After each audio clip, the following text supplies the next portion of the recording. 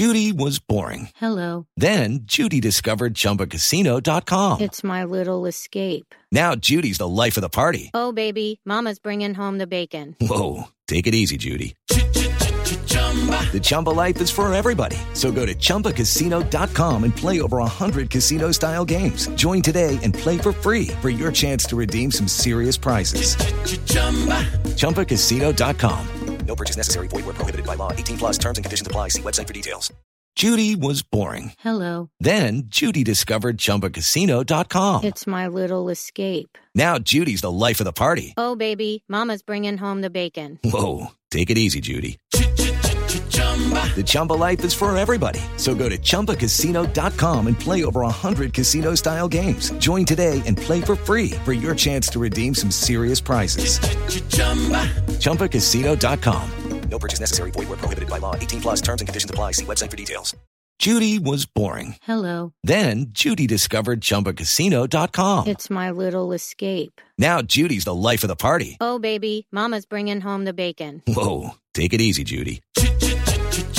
The Chumba life is for everybody. So go to ChumbaCasino.com and play over 100 casino-style games. Join today and play for free for your chance to redeem some serious prizes. ChumbaCasino.com. No purchase necessary. Void where prohibited by law. 18 plus terms and conditions apply. See website for details.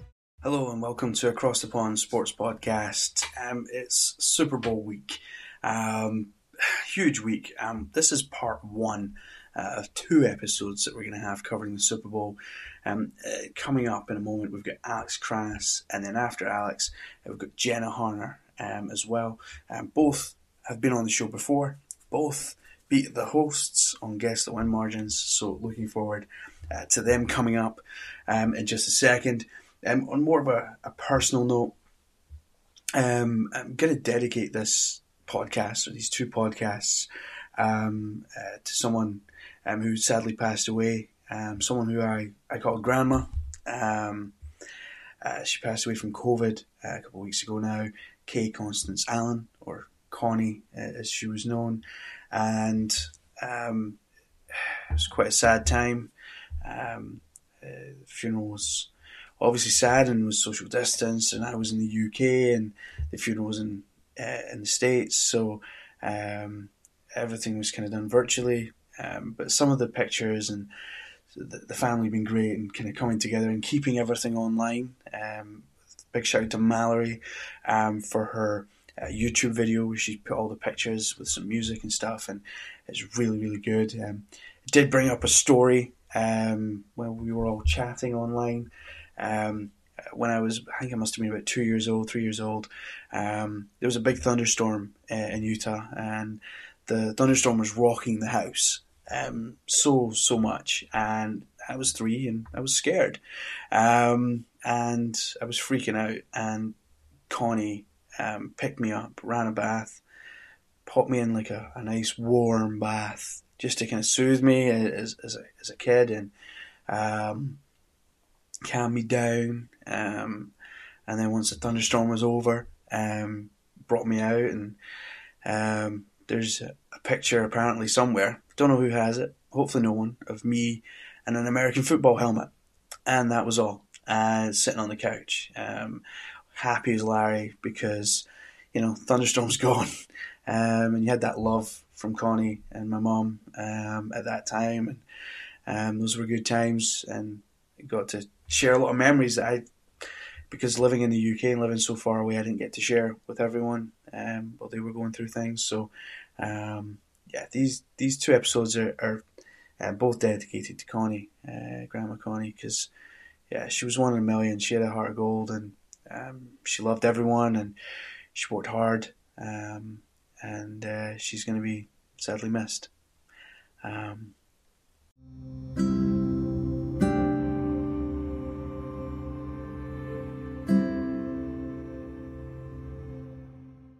Okay, so we're back, and we have Alex Crannis with us. Now, Alex Crannis joined us way back in week 11 and kicked mine and Katie's ass at Guess the Win margins.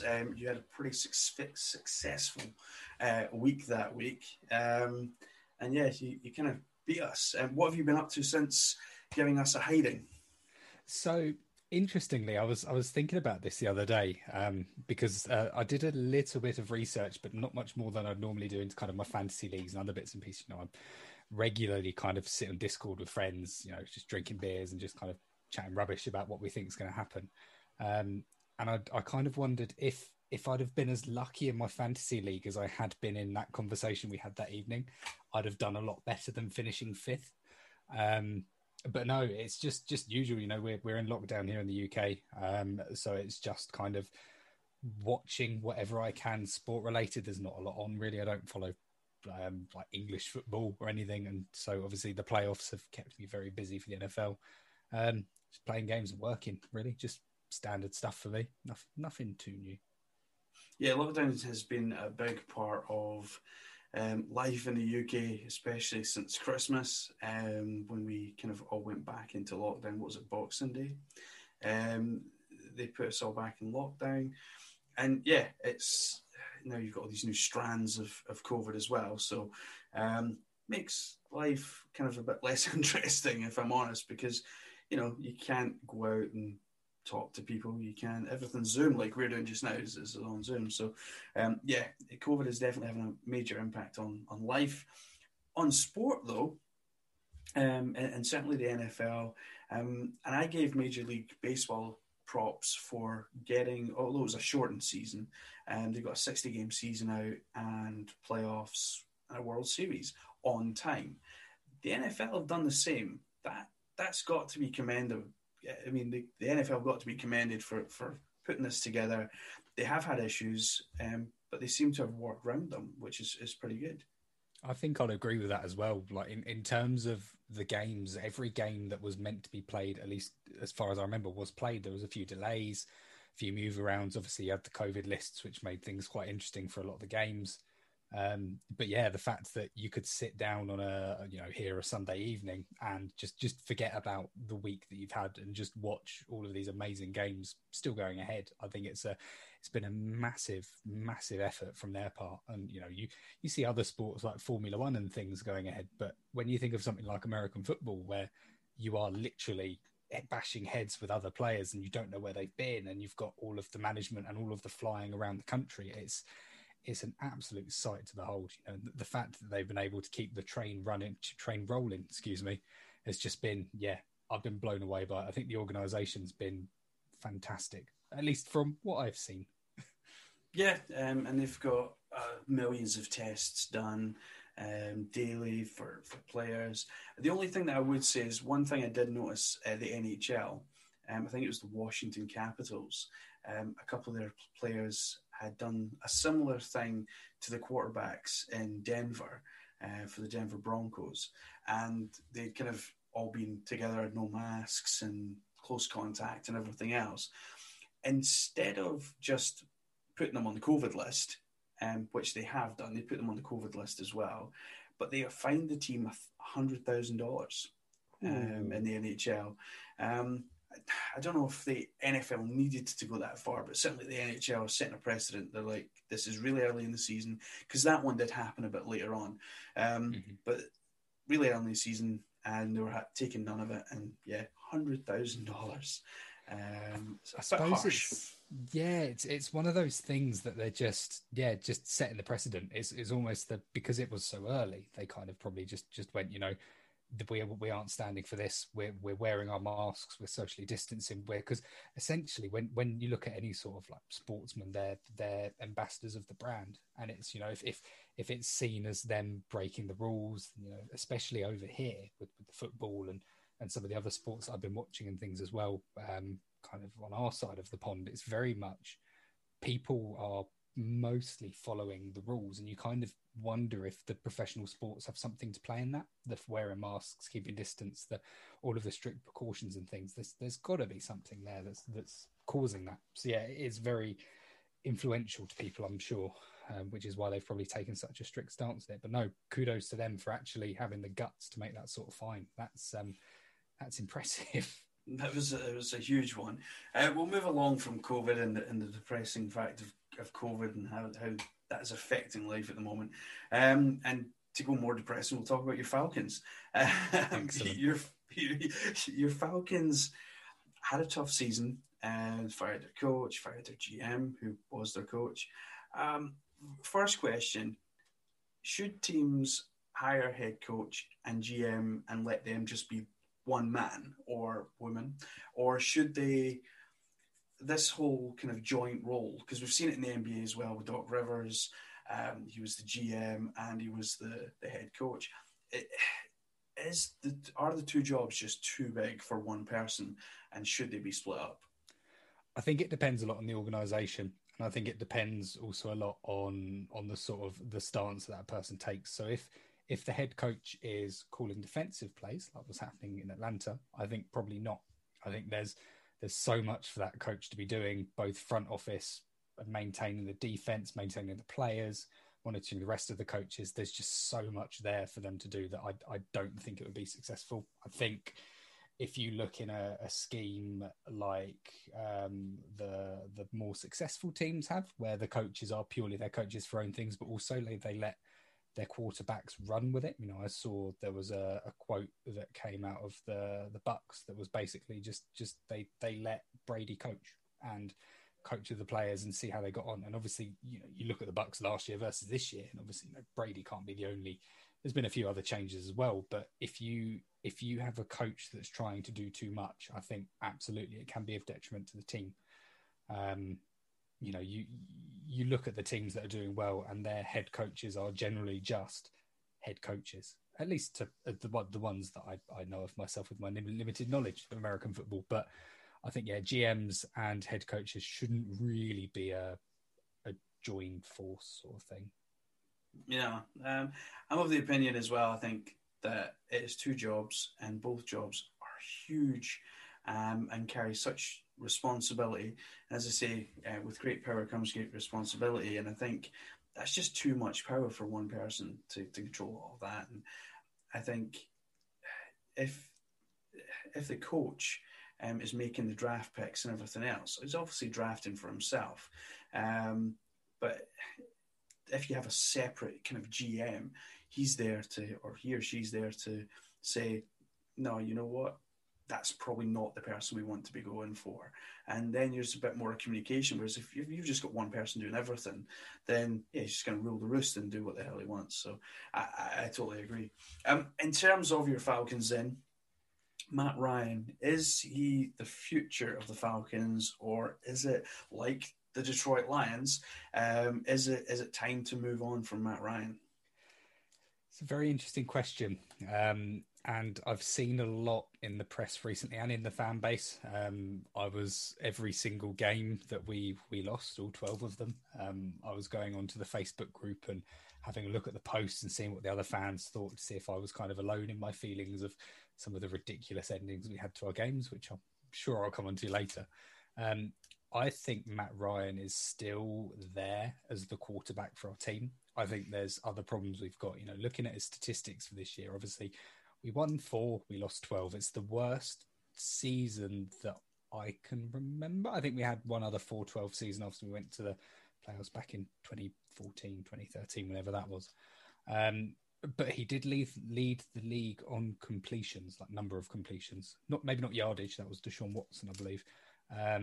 And he threw one less interception than Tom Brady as well. So he had 26 touchdowns, 11 interceptions. So, you know, those figures aren't great. And when he threw interceptions, they were at times that cost the Falcons games. Is he still Matty Ice that we had in the 2016 season? I think probably not. But then we don't have Sarkisian. We don't have some of the other kind of big hitters. We lost Freeman, you know, Coleman. Our running back core is nowhere near what it used to be. And I think I'm probably going to be one of the very few Falcons fans that would probably say I think Julio Jones may be a bit past it instead. I love Julio, don't get me wrong. You know, he's an absolutely amazing receiver when he's healthy and when he hasn't got bad feet or a bad back or a bad knee or, you know, I always kind of saw when I started watching the NFL, I'd look at Larry Fitzgerald and I'd see this amazing old player that was just making plays, catching balls, just doing, basically defying the rules of gravity at this ridiculous age. And I thought, oh, that's where Julio Jones will be. But, you know, we've had much more younger talent coming through the ranks recently. And I think actually Matt Ryan's not a mobile quarterback. But I think that we've got a couple more seasons out of it yet for him to really show. I think the big issue has been the coaching staff. I think it's been letting the players actually play. Some of the offensive calls we've had in the last couple of years have been awful. I mentioned it earlier, but you look at Sarkisian? Mine's gone blank. Our coach, our offensive coordinator for the 2016 season, who then went on to the 49ers and turned that organization around. I think, if you let Matt Ryan call his own plays, go outside the huddle, do a Tom Brady, do a Patrick Mahomes, do a Drew Brees to an extent, and let them make the decisions, I think a lot more will happen in the future. And I think he's got a couple more seasons in him. Oh well, we'll have to see. I think it is a tough one, and I think when you see all these young quarterbacks come in, and there has been quite a few young quarterbacks this season that have come in. And I'd probably say, with the exception of Tua in Miami, the rest have. And Hurts was unlucky because he kind of came in towards the end of the season, so he didn't have much of a run. So we couldn't really see what he was fully like. But if you look at Herbert and Burrows before his injury, those two were on fire and looked awesome. So I have talked in previous episodes about a bit of a changing of the guard, and we've seen Rivers retire, we've seen Breeze retire. Brady wants to play past he's 45. Brady probably wants to play until he's 50. To be fair, I think he'll probably retire with a team on his back, as he tends to each season when they end. But it's a tough one for Matt Ryan, because I think you're right. I don't think he's had the weapons this season. Jones hasn't been great, and the running game has been pretty poor for the Falcons this year as well. So I've always said a team that has a decent running game and a decent passing game will win games. It's the teams that either have all passing or all running, because they don't have that depth. They're just not able to get across the line. And I think the Falcons, probably more in the second half of the season, had that issue. First half of the season was all coaching. I think it was pretty horrendous. If there was one rule in the NFL that you could change for next season, what would you either blow out and cancel, or would you bring in another rule? So I was thinking about this, and I've got a couple on the basis of a couple of blown Falcons games from this season.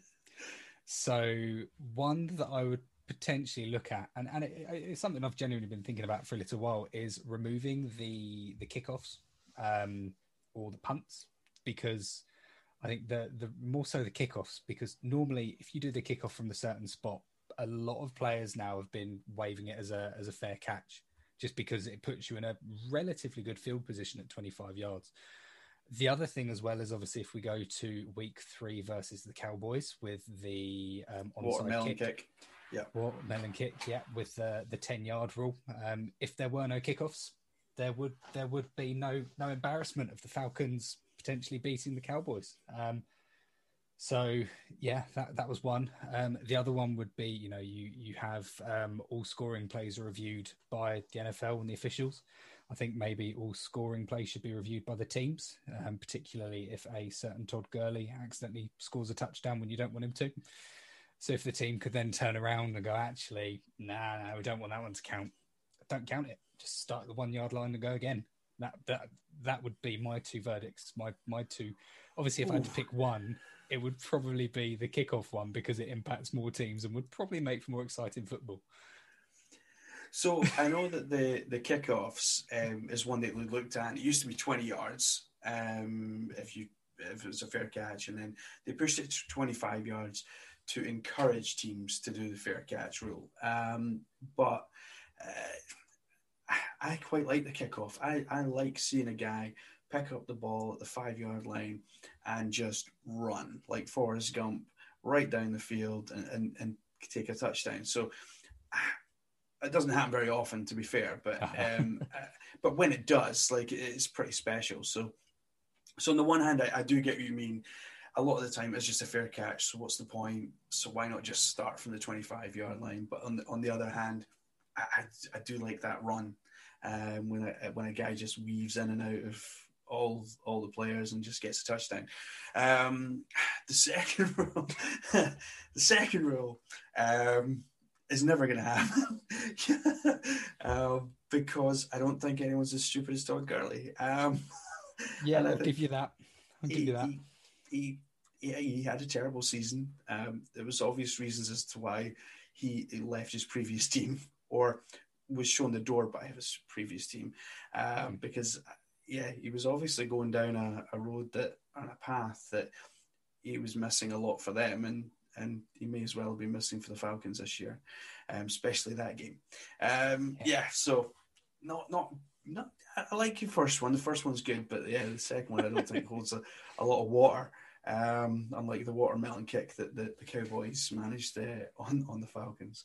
You probably very much enjoyed watching that game, knowing deep down that I would be down in the south of England just cursing at my TV. Meanwhile, you're cheering because you know your Cowboys were going to win it. Actually, you know what I was really thinking? I'll tell you what I was really thinking. Alex is going to be messaging me in about 5 minutes, but you didn't, so it was fine. I couldn't bring myself to message anyone. I turned everything off. I was like, nope, not interested in this. What a shambles! What an absolute shambles! It was pretty poor because it's just obviously the Falcons players didn't know that they could just pick it up. It was the 10 yards was for the Cowboys. So now we talked about COVID a bit earlier on. How are you watching the Super Bowl this year compared to last year? Because I think I've seen a couple of pictures in years past where you've had a bit of a party and had people round, or you've been somewhere and there's been a group of people. Is that something that you're going to try and do this year, or is it going to be more virtual? Of course, yes. So this year's the first year. So me and my kind of friends from school would meet up, and we'd all watch the game. We'd all wear our jerseys. We'd all kind of bring Super Bowl food, watch all of the pre-game stuff, all the game. Most of the guys would be asleep because obviously the game finishes at like 3:30 in the morning over here. And there'd just be a few like die hard of us who were like drinking coffee, trying to stay awake to watch it. But no, this year is completely different. We might do a Zoom call, maybe 8-9 o'clock our time. So kind of 3 PM in the States. And then we're just all in our own homes, just watching it. You know, I've still booked the following day off work. I'm still going to do my ritual of my buffalo wings and everything else. Watch all of the build up to it, the game, the halftime show and everything through an American stream if I can find one, because obviously the adverts are the bit that keep my other half interested in the game. And then, just go to bed and then wake up late. I think it's going to be interesting just watching it on my own. I think part of the thing that I love about the Super Bowl magic is being able to see these amazing plays with your friends. Although a couple of years ago, it was the Patriots-Rams, wasn't that great. I think it was the Patriots. It was definitely the Rams. But anyway, it was a very defensive game. And that was let's see a field goal, let's see a punt. But, you know, normally you get those, as you mentioned, you know, if you get a kickoff running touchdown in the Super Bowl, that's a special occasion. And I think, is you know, we'll be messaging each other as we go along. But I think it's very different. And I think we're all looking forward to being able to go back to having an even bigger party next year.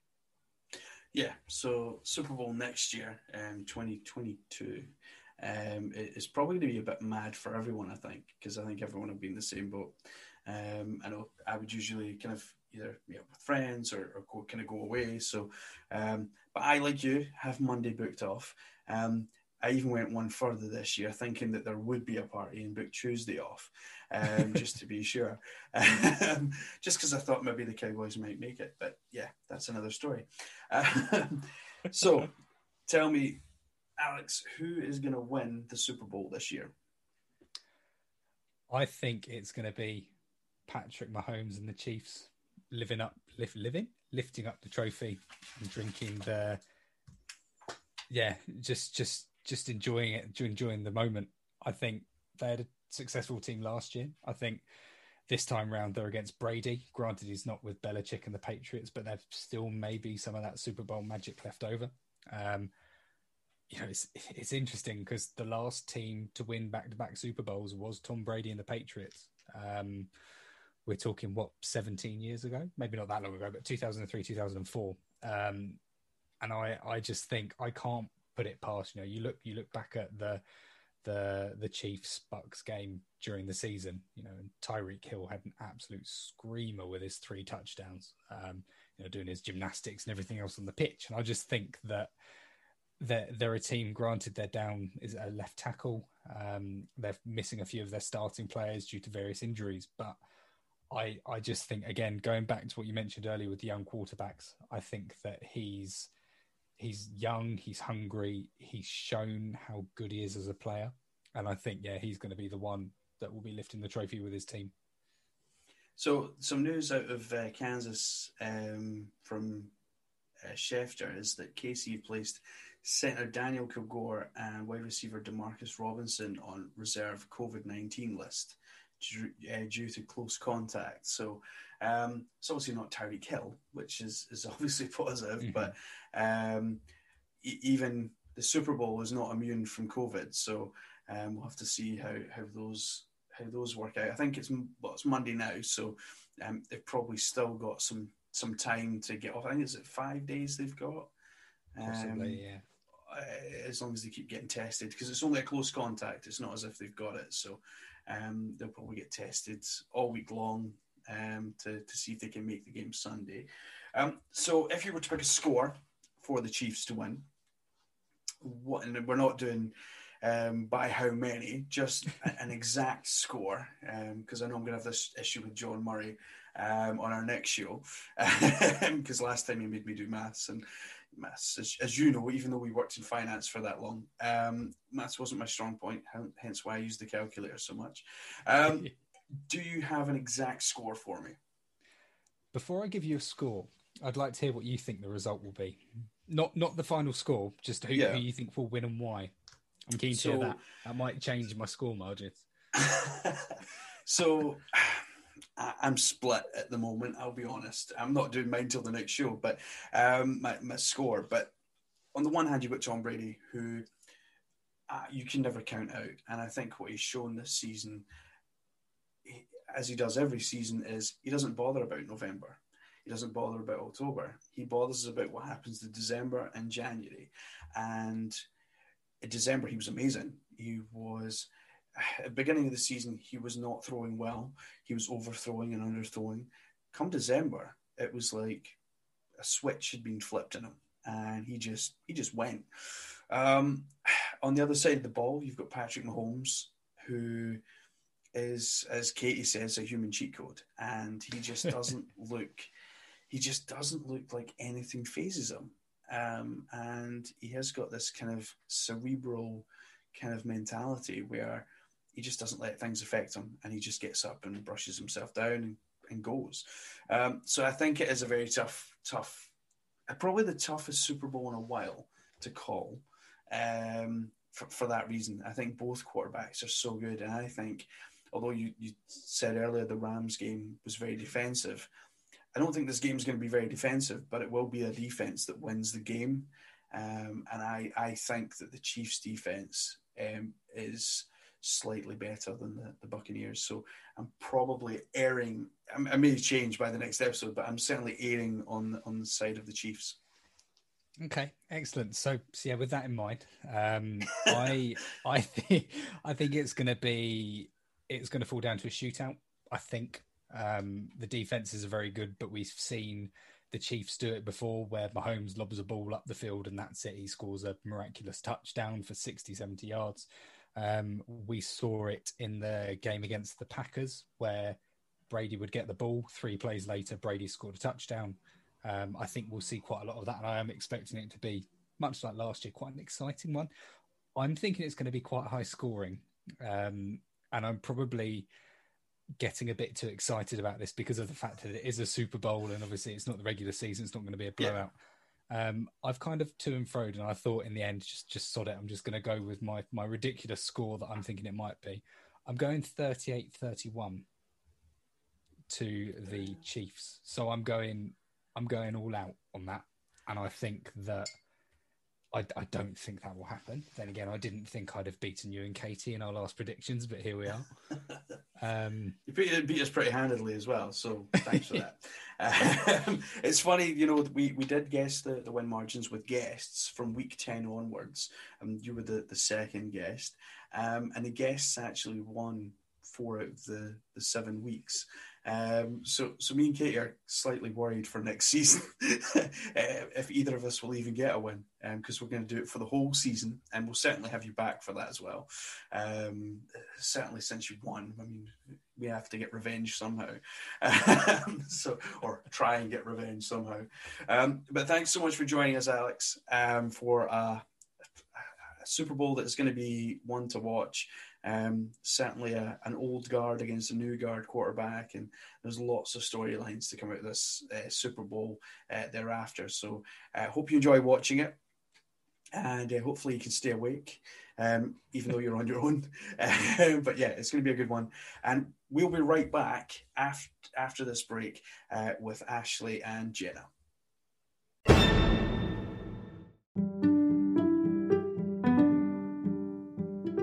So by now, you'll have seen our website, atpsports.net. You gotta admit, it's pretty awesome. It was brought to you by the team at Data Squared. You can find them on the web, datasq2.co.uk. They're dedicated to bringing you the very best in website design, hosting and security. Their aim is to provide you with the very best package you need to help you spread the word about your business. Data Squared will design and build a website for you, and they'll build it not just for desktop, but for all devices, so you can be seen on the move. Data Squared will help you choose your domain, making sure it's relevant to you and your business, and they'll open up an online store for you. They have the tools so you can keep track of customers, their orders, stock, and much, much more. So why not expand your business online today with Data Squared? Visit datasq2.co.uk. Okay, so we just had Alex, and now we've moved on to Jenna. Unfortunately, Ashley, who was billed to come on, unfortunately some work commitments came up, so she couldn't make it. However, Ashley did beat us at Guess the Win margins, as did you, Jenna. Got to be feeling pretty good about that. Yeah, when you guys told me, I was like, really? I thought my picks that week were off, but hey, came out victorious. I'm not mad about it. It was fun. Yeah, it was. I've got to be honest. Like, I was looking at your picks, and as we were going through, because obviously you watch Red Zone and stuff, and I'm going through, and I'm like, nah, this isn't looking good for me. This isn't looking good. Me and you actually tied, but you had got a couple of the games really close, like closer than I did. So you took the win, being closer. So. Still, I was gutted. Katie was even more gutted because she was nowhere close. Hey, we love those nail biters, right? We love those intense, down the wire wins and losses. Indeed. Well, it came down to the Monday game as well, so that's what won it for you. So well done. And we'll have to have you back on next season as well, so I can get a bit of revenge. Take that one back. So before we talk anything about Super Bowl, there's a few things that have happened in the last few weeks, especially this weekend. There was a massive trade, and one I think that caught a lot of people off guard, and that was Stafford moving to the Rams for Jared Goff. Has to be noted that Stafford apparently had said to the Lions that he wanted to go anywhere except New England. Probably a good idea, because I don't think his game would probably suit Belichick anyway, and Belichick's probably like, great, mate, I didn't actually want you anyway, so that's fine. But this is a massive trade. In the States, did this just catch everyone by surprise as well? Yeah, and I think just the timing of it, it was so interesting, because there's obviously been so much talk, especially with Deshaun Watson, and it kind of, I don't want to say entirely came as surprise. I think when people knew that Stafford was going to the Lions and Stafford were going to mutually move on, they're like, okay, there will be some offseason moves, but before the draft in free agency, that extent. But to hear this, it was like, whoa, hold on a second. Like, Twitter blew up, which it always does in these types of situations.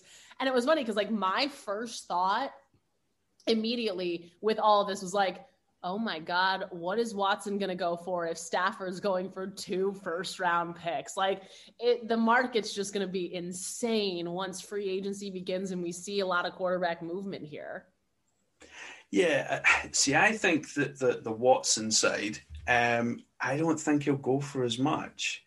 Really? I don't think they'll get as many first round picks, for example. Obviously, it depends where he goes, but I think with Detroit and Stafford, it was a mutual thing.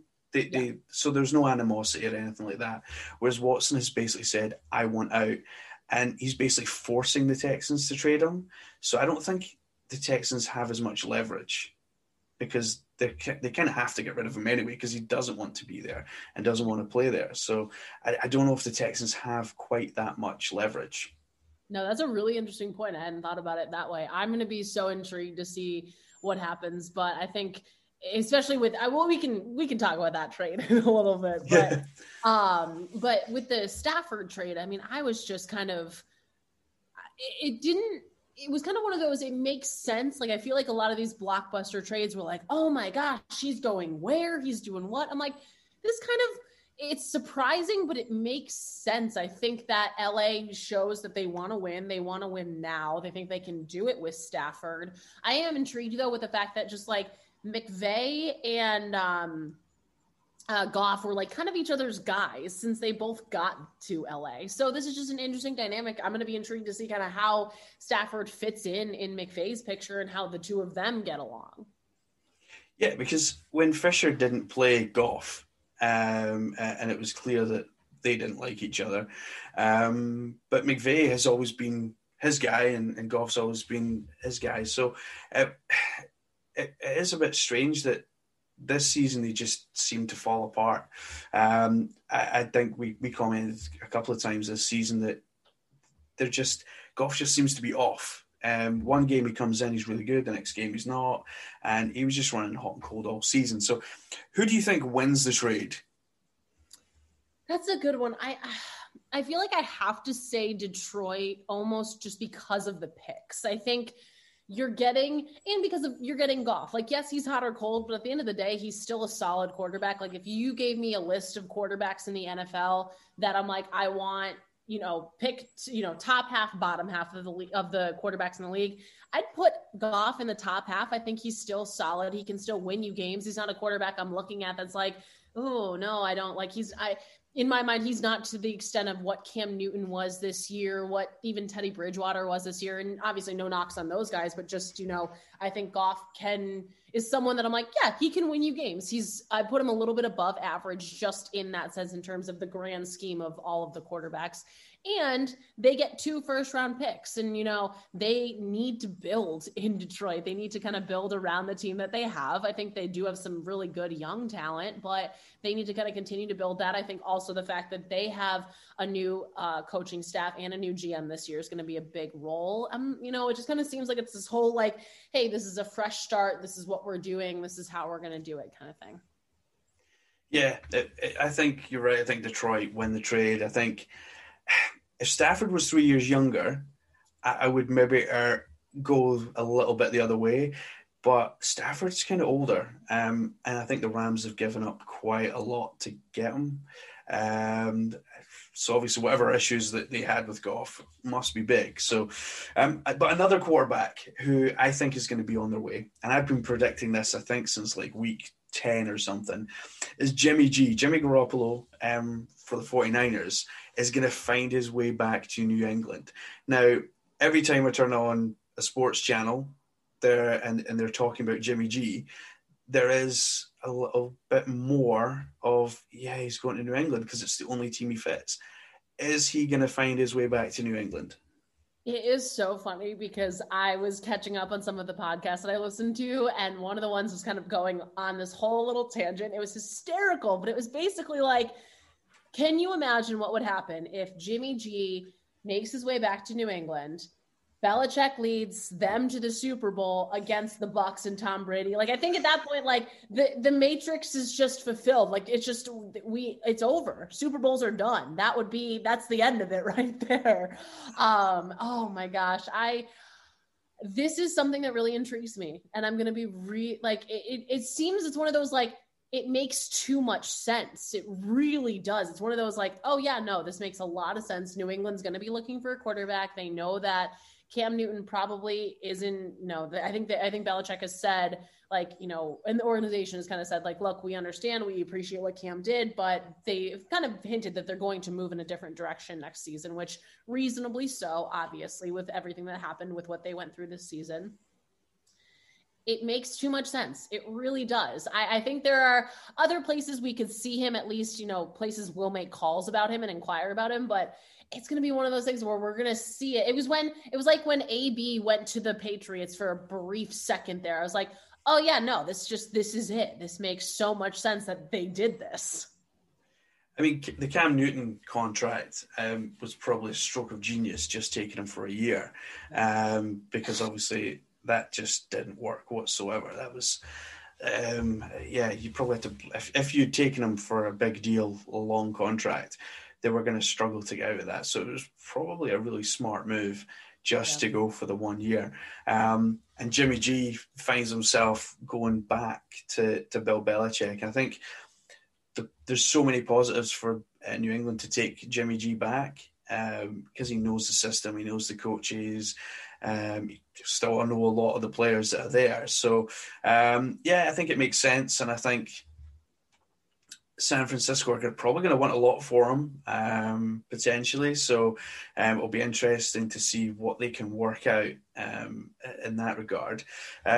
Another quarterback, and we already mentioned him earlier, Watson. He's wanting away from the Texans.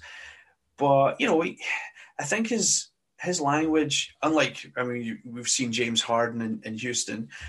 He was a want-away star, and he made massive waves and basically put on a bunch of weight and refused to play. And then he was going to play and train and all this kind of stuff. And, I'm injured, I'm not injured. Watson's not really kind of went down that path. I think he's been a lot more respectful, is probably the best way to put it. And he's kind of just went about it. He's even put in scholarships for kids in the Houston area and all this kind of stuff. So he's still doing a lot of stuff within Houston. So he's trying to make it clear that he doesn't have a problem with Houston. It's just with the Texans that he has the issue with. Will he stay or will he be on his way? And if he's on his way, where could he end up?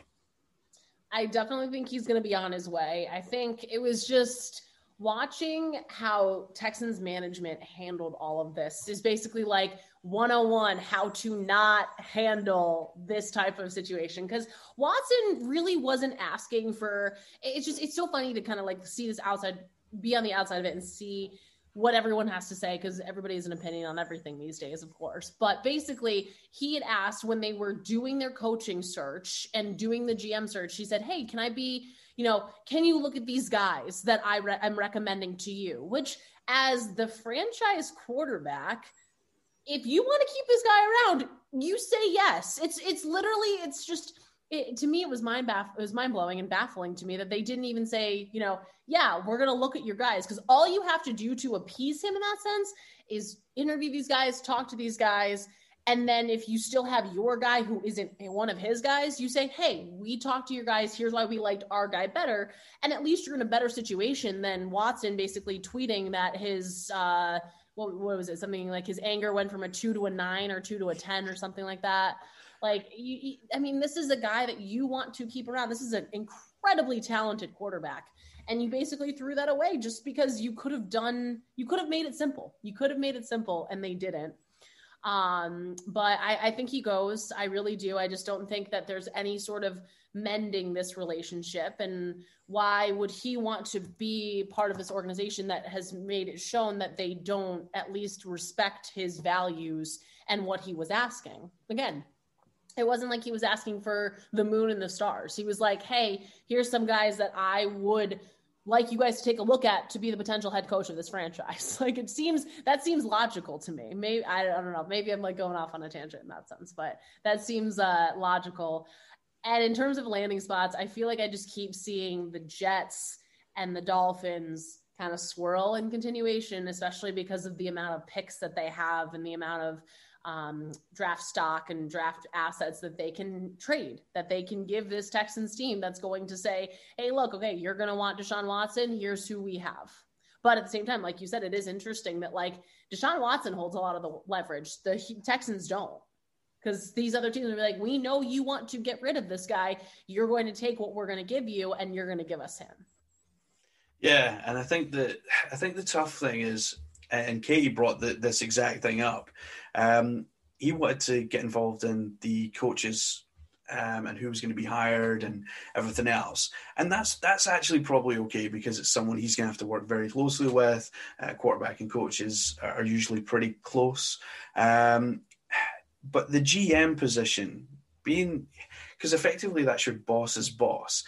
It's probably, Katie had brought this up, that it was a bit odd to kind of go and say, like, I want to have a say in who's going to be the GM as well, because that's probably, as much as you might want to appease them, I think the organization probably still needs to keep some kind of something that they have for their own, that they can pick their guy and not take that. But the head coaches thing, I totally agree, because I think that's something that you're probably going to work together for a good number of years, hopefully, as long as everything goes well. And certainly that's what you see at teams that win. I mean, you look at the Patriots, we mentioned them, Belichick and Brady.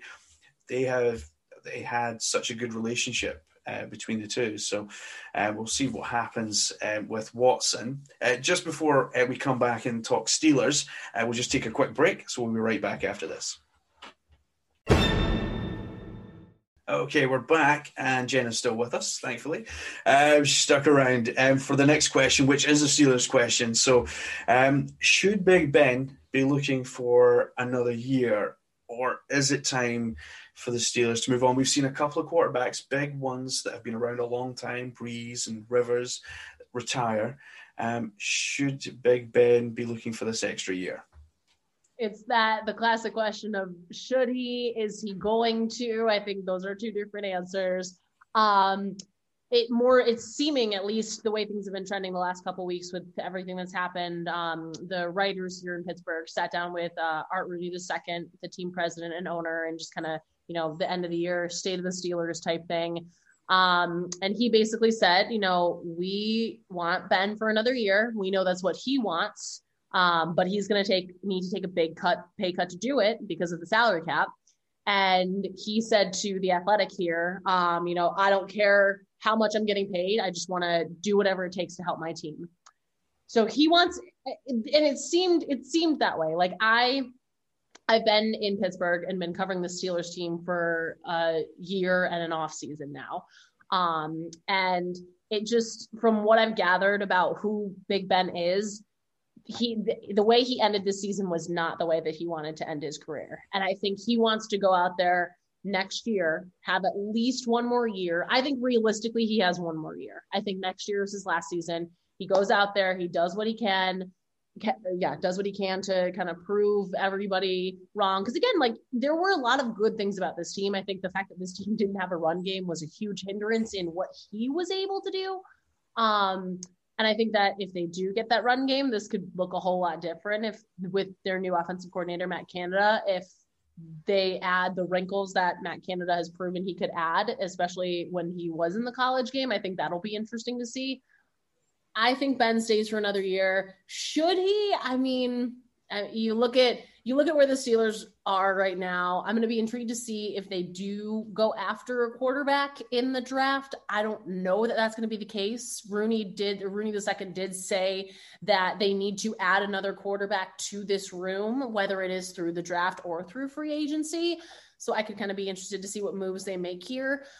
Mason Rudolph also showed a lot of, it was one game. So again, small sample size, but in his one game that he played against the Browns this season fully, he did show glimpses of good things. Is he the franchise quarterback of the future? That's a whole other ball game to kind of dive into. But I think that Ben stays for one more year. And then depending on how next season goes, if it goes really well, obviously we could see him stay for longer. But if next season isn't fantastic, or we see a little bit more of the same with what we saw kind of towards the end of the season here, then I think he realizes, hey, it's probably time. I'm going to hang it up. Yeah, that run game was a massive hindrance, or lack of run game was just diabolical. And Ben is not the most mobile of quarterbacks, let's be honest. And I mean, I think I could probably run quicker than he does. So the thing for it is, I think if they can get a run game behind him, or at least have a run threat, if not anything else, then I think it does open up the field a bit more to him. He was able to find guys like Claypool, and I think he was a real go-to guy throughout the season, and that worked really well. I think Claypool's got a big future in the NFL. I think he's going to last a long time, and I think from what he said, he wants to be in Pittsburgh for as long as he can as well. So, which is always good for an organization when you know a player wants to be there. So I think he does stay another year, and I think that because I think he's seen Breeze go out, and Breeze kind of went out with a bit of a whimper, and I don't think that's how. I don't think his ego, Ben's ego, could probably take going out like that. I think he wants to make sure he leaves it all out in the field, so to speak. So it'll be interesting to see what kind of contract they come up with. That salary cap is looming, so it'll be interesting to see how much of a pay cut he does take. If he's saying, "Oh, I just want to play," everyone says they just want to play, but at the end of the day, there's a dollar amount that's got to go along with that. So. Yeah. Be interesting. So this season, has there been a team that has surprised you this season, either positively or negatively? That's a really good question. And I've been really contemplating this. There's been a couple, honestly. Like, I feel like, I don't want to say the easy answer, but I feel like most people would say the Bills that hadn't been paying attention to the Bills. So I feel like for me, as someone that paid attention to them, that's kind of like, oh, Jenna, this is an easy way out. You knew this team. You knew that they traded for Stephon Diggs. You knew that Josh Allen was going to have a growth in year 3. Did I think he was going to make the leap that he did? Not to that full extent. No, not at all. But the Bills, I think the Bills surprised a lot of people just in what they were able to do, how they were able to get through things on defense. But honestly, and I feel weird saying this, I think the Browns. I really think the Browns surprised a lot of people, including me, because I just, in particular, even looking at the first game that they played against the Steelers versus the playoff game, two totally different teams. Like, Baker was out of the game in the 4th. Odell was on the sidelines in his socks in the 4th because the Steelers were just kicking their butts so badly in that game. But I think just the way that this team bought into Kevin Stefanski with what he was able to do, the fact that OBJ was hurt for a majority of this season, the fact that, I mean, we knew that their run game was going to be solid, but the fact that they relied on that so much, that Baker grew, because it was going to be what Baker Mayfield are we going to get this season? That Ravens Browns Monday night game was probably the best game that we saw in the NFL all season, just like that type of shootout. But I would say I didn't really entirely expect in that game Cleveland to be able to play to the level of Baltimore. And then obviously with what happened in the postseason and them, doing that and them kind of hanging in tough with the Chiefs too. I mean, they have a lot of upside. It's going to be really interesting to see what they do next season, but they have a lot of upside. And I think they really surprised a lot of people with what they were able to do, how they were able to win games, them obviously getting into the playoffs for the first time in almost 2 decades, and them winning a playoff game for the first time in, a very long time for that organization. So yeah, I think the easy answer would be the Bills, but the Browns also really, really surprised me this season. Yeah, the Browns were... It was weird. You go into every season and the Browns have always had this kind of hype. And last season it was prime example, and Mayfield was strutting himself about like he's the next big quarterback in the NFL. And obviously he fell flat on his face. This year he came in with, I would say, a lot more maturity. And I think the players around him probably respected him more because they thought, oh, this guy's not just coming to be a superstar this year. He's actually coming to work with us. And I think he's done really well at getting his team on side. And they had a great season, the Browns. They got to the playoffs. I think it was the 70s was the last time they won a playoff game. Yeah. I don't know why. I think 76 or something. A very long time. Yeah, so Browns fans must be over the moon, and you just want next season to start already if you're a Browns fan, because you're just on a roll. The Bills as well. I mean, Katie always goes on about Josh Allen should be in Denver. Obviously he's not, but he's another quarterback that had a big swagger a couple of years ago. Didn't fall quite on his face as badly as Baker Mayfield. But, he's gone through a really steep learning curve and done really well this season. There's no kind of bravado or anything like that. He's just kind of gone about his business and done really well. I think the Bills were really the sleeper this season, and they just quietly went about picking up wins. I think people did notice the Browns were picking up more wins, especially against the teams that they were playing against. So I think the Browns did pretty well. Overall, this season has been marred by COVID and injuries and everything else. There's been some pretty bad injuries as well. But overall, how do you think the NFL has done pulling off this season, managing to get us to a Super Bowl on time? I think it's honestly impressive. And it's so funny just to kind of see the way the sports landscape has changed since everything shut down almost a year ago. Because I saw something today, it was like Rudy Gobert tests positive for COVID and it shuts everything down. There it is. And now, I mean, whether you think it's the right thing or not, we're putting in the NHL and the NFL, we're putting teams on these COVID lists where players have COVID, we're dealing with it, we're managing it, and we're still getting these games in. So I think the NFL set out to have a season without a bubble and get to the end and crown a champion. And they're going to be able to do that this Sunday, which is in itself fantastic. And you got to give, a lot of credit to the doctors and the team physicians and the testers and all the people that had such a role in making sure that this thing went off as best as it could have. Granted, yes, we did hit a lot of speed bumps in the road, but minus the NBA and the NHL, which had bubbles. But, we knew that there was going to be some sort of roadblock. We saw it in baseball with the Marlins. We saw it here with the Titans and then the Ravens. Like, these are learning experiences. This was going to be what it was going to be. We were going to have to learn throughout this whole season. And I think the NFL did that. I think they really did a good job. And I think teams did a really good job for the most part, minus, again, a couple organizations that took a little bit to figure it out. But, we saw teams really understand the severity of things, and players that we talked to afterwards that got it, that were like, I wouldn't wish this on anybody. This was crazy. And players that missed playoff games because they weren't able to play because they tested positive. And then it was just, all these things. I think this is such a big learning lesson. But at the end of the day, the NFL is able to have a full season with postponing games, changing games, moving games.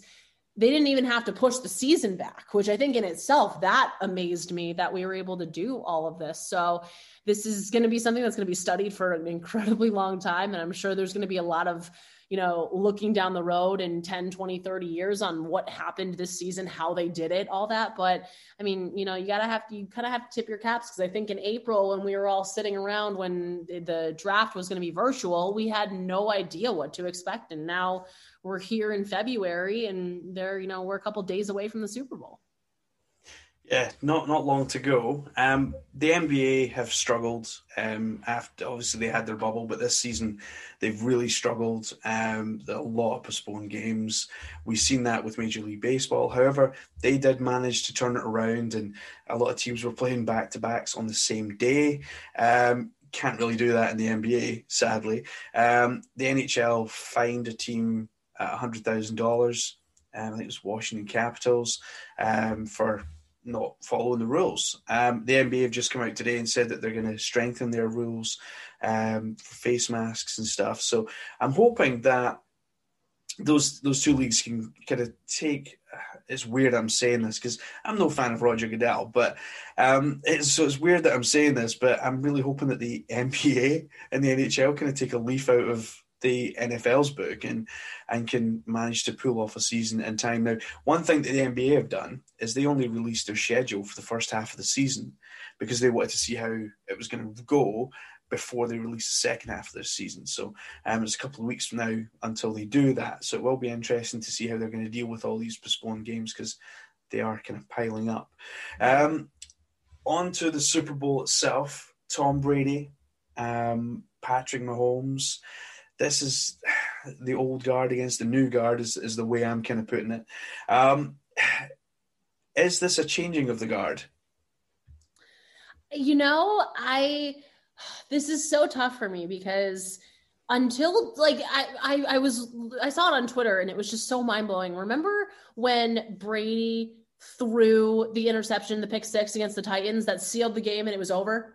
And it was like, oh my gosh, Tom Brady might go out. Like might be how he ends his career. And then all of a sudden we're like, yeah, just kidding about that. Now look, he's in the Super Bowl again. He's going to continue to do this until he physically can't anymore. And clearly at age 43, he has shown no signs of slowing down, which in itself is an incredible feat. But, you know, Patrick Mahomes is kind of saying, hey, I'm, you know, the young guy to beat. Like, you are the pinnacle. There's no right now. I mean, I think especially this season, this solidified as much as you love or you hate him, that Tom Brady is the greatest quarterback of all time for what he's been able to do.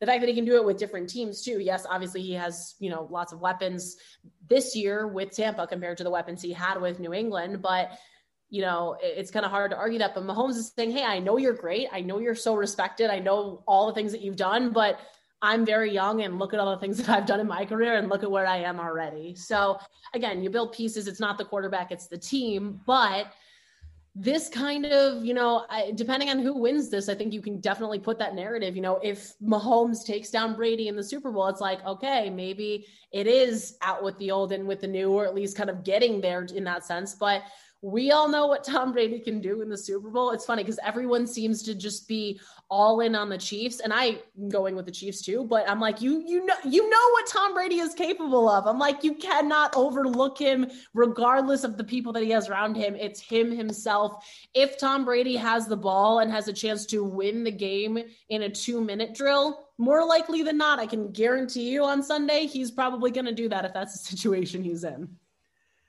Yeah, he definitely is someone that when it comes to playoffs and Super Bowls especially, Tom Brady just seems to find yards from somewhere. No one really knows where he finds them from, but he just seems to just pull them out of his hat. So we already had Alex on. Alex went with 38-31 to the Chiefs, so he's also taking the Chiefs. What scoreline do you think this is going to end with? Oh, this is tough. I've been going back and forth. I'm going 28-24 Chiefs.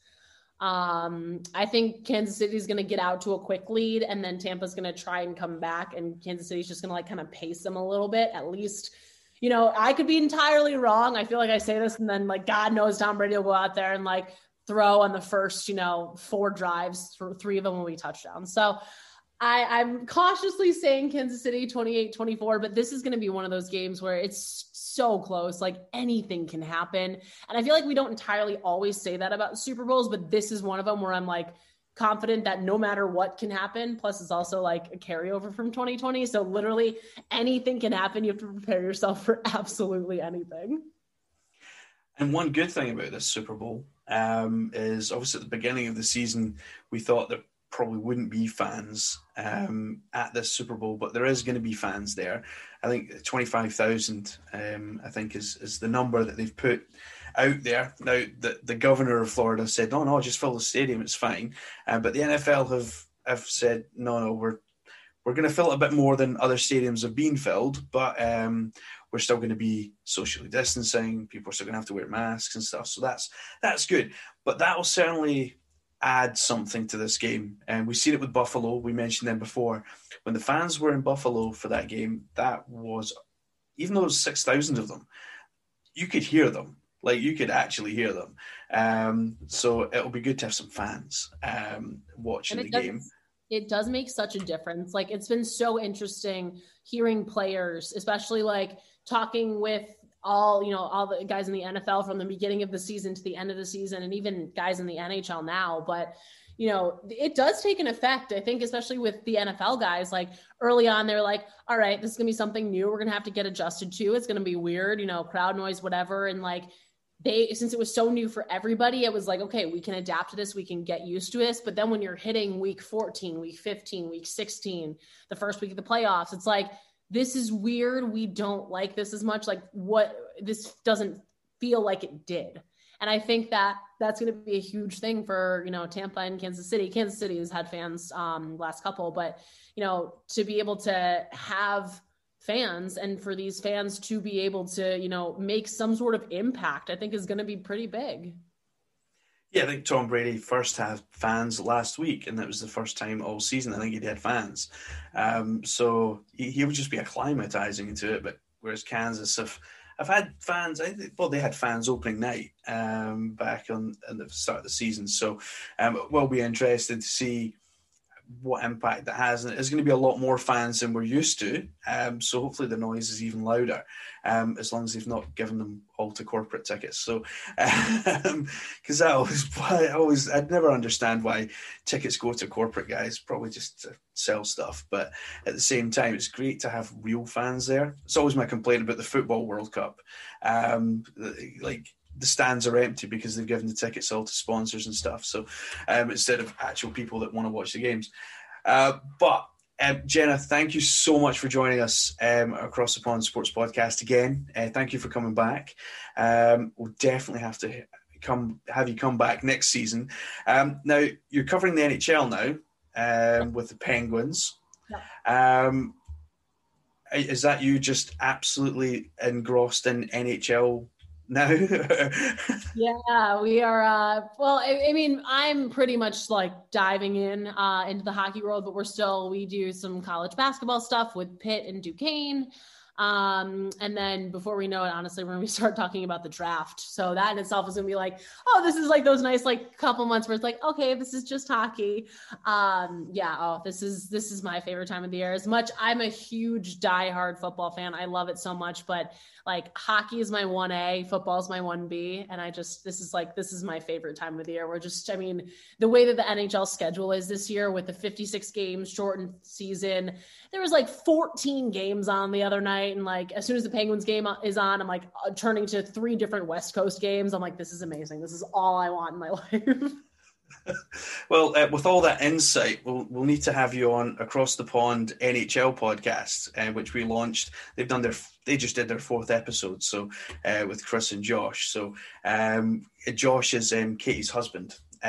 He's a big Avalanche fan, and very new to podcasting. That was his 4th episode he's ever done, so he's loving that. So we'll need to have you on at some point through the season for that as well. But thank you so much for joining us now, and enjoy the Super Bowl. Thank you. You too. Thanks for having me. A huge thank you to my guests, Alex and Jenna. Some great insights from both of them. Great to have them back on the show, and look forward to having them back in the future as well. I know Jenna is really excited to come on, so it was great to have her as well. Sadly, as a build during the show, Ashley wasn't able to make it, but hopefully we'll have her on again at some point as well, because she's a good guest to have on. You can always get us on our social medias, Across the Pond Sports Podcast on Instagram and on Facebook. Do join the group on there, and at ATP Sports Pod on Twitter. We are now on Clubhouse, so you can follow me on Clubhouse at ATP Sports.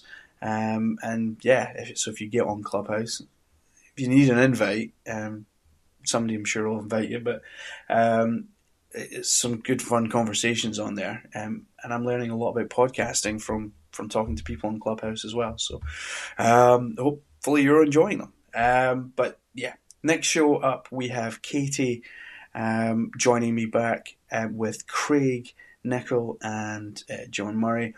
Looking forward to that show. It's going to be a raucous one, I can imagine. And thankfully, I won't have to do any maths, so that even better. But very much looking forward to that show. So that'll drop probably on Thursday. So you guys can look out for that. Other than that, enjoy the rest of your week, and we will speak real soon. Sports Social Podcast Network. Judy was boring. Hello. Then Judy discovered ChumbaCasino.com. It's my little escape. Now Judy's the life of the party. Oh, baby, mama's bringing home the bacon. Whoa, take it easy, Judy. The Chumba life is for everybody. So go to ChumbaCasino.com and play over 100 casino-style games. Join today and play for free for your chance to redeem some serious prizes. ChumbaCasino.com. No purchase necessary. Void where prohibited by law. 18+ terms and conditions apply. See website for details.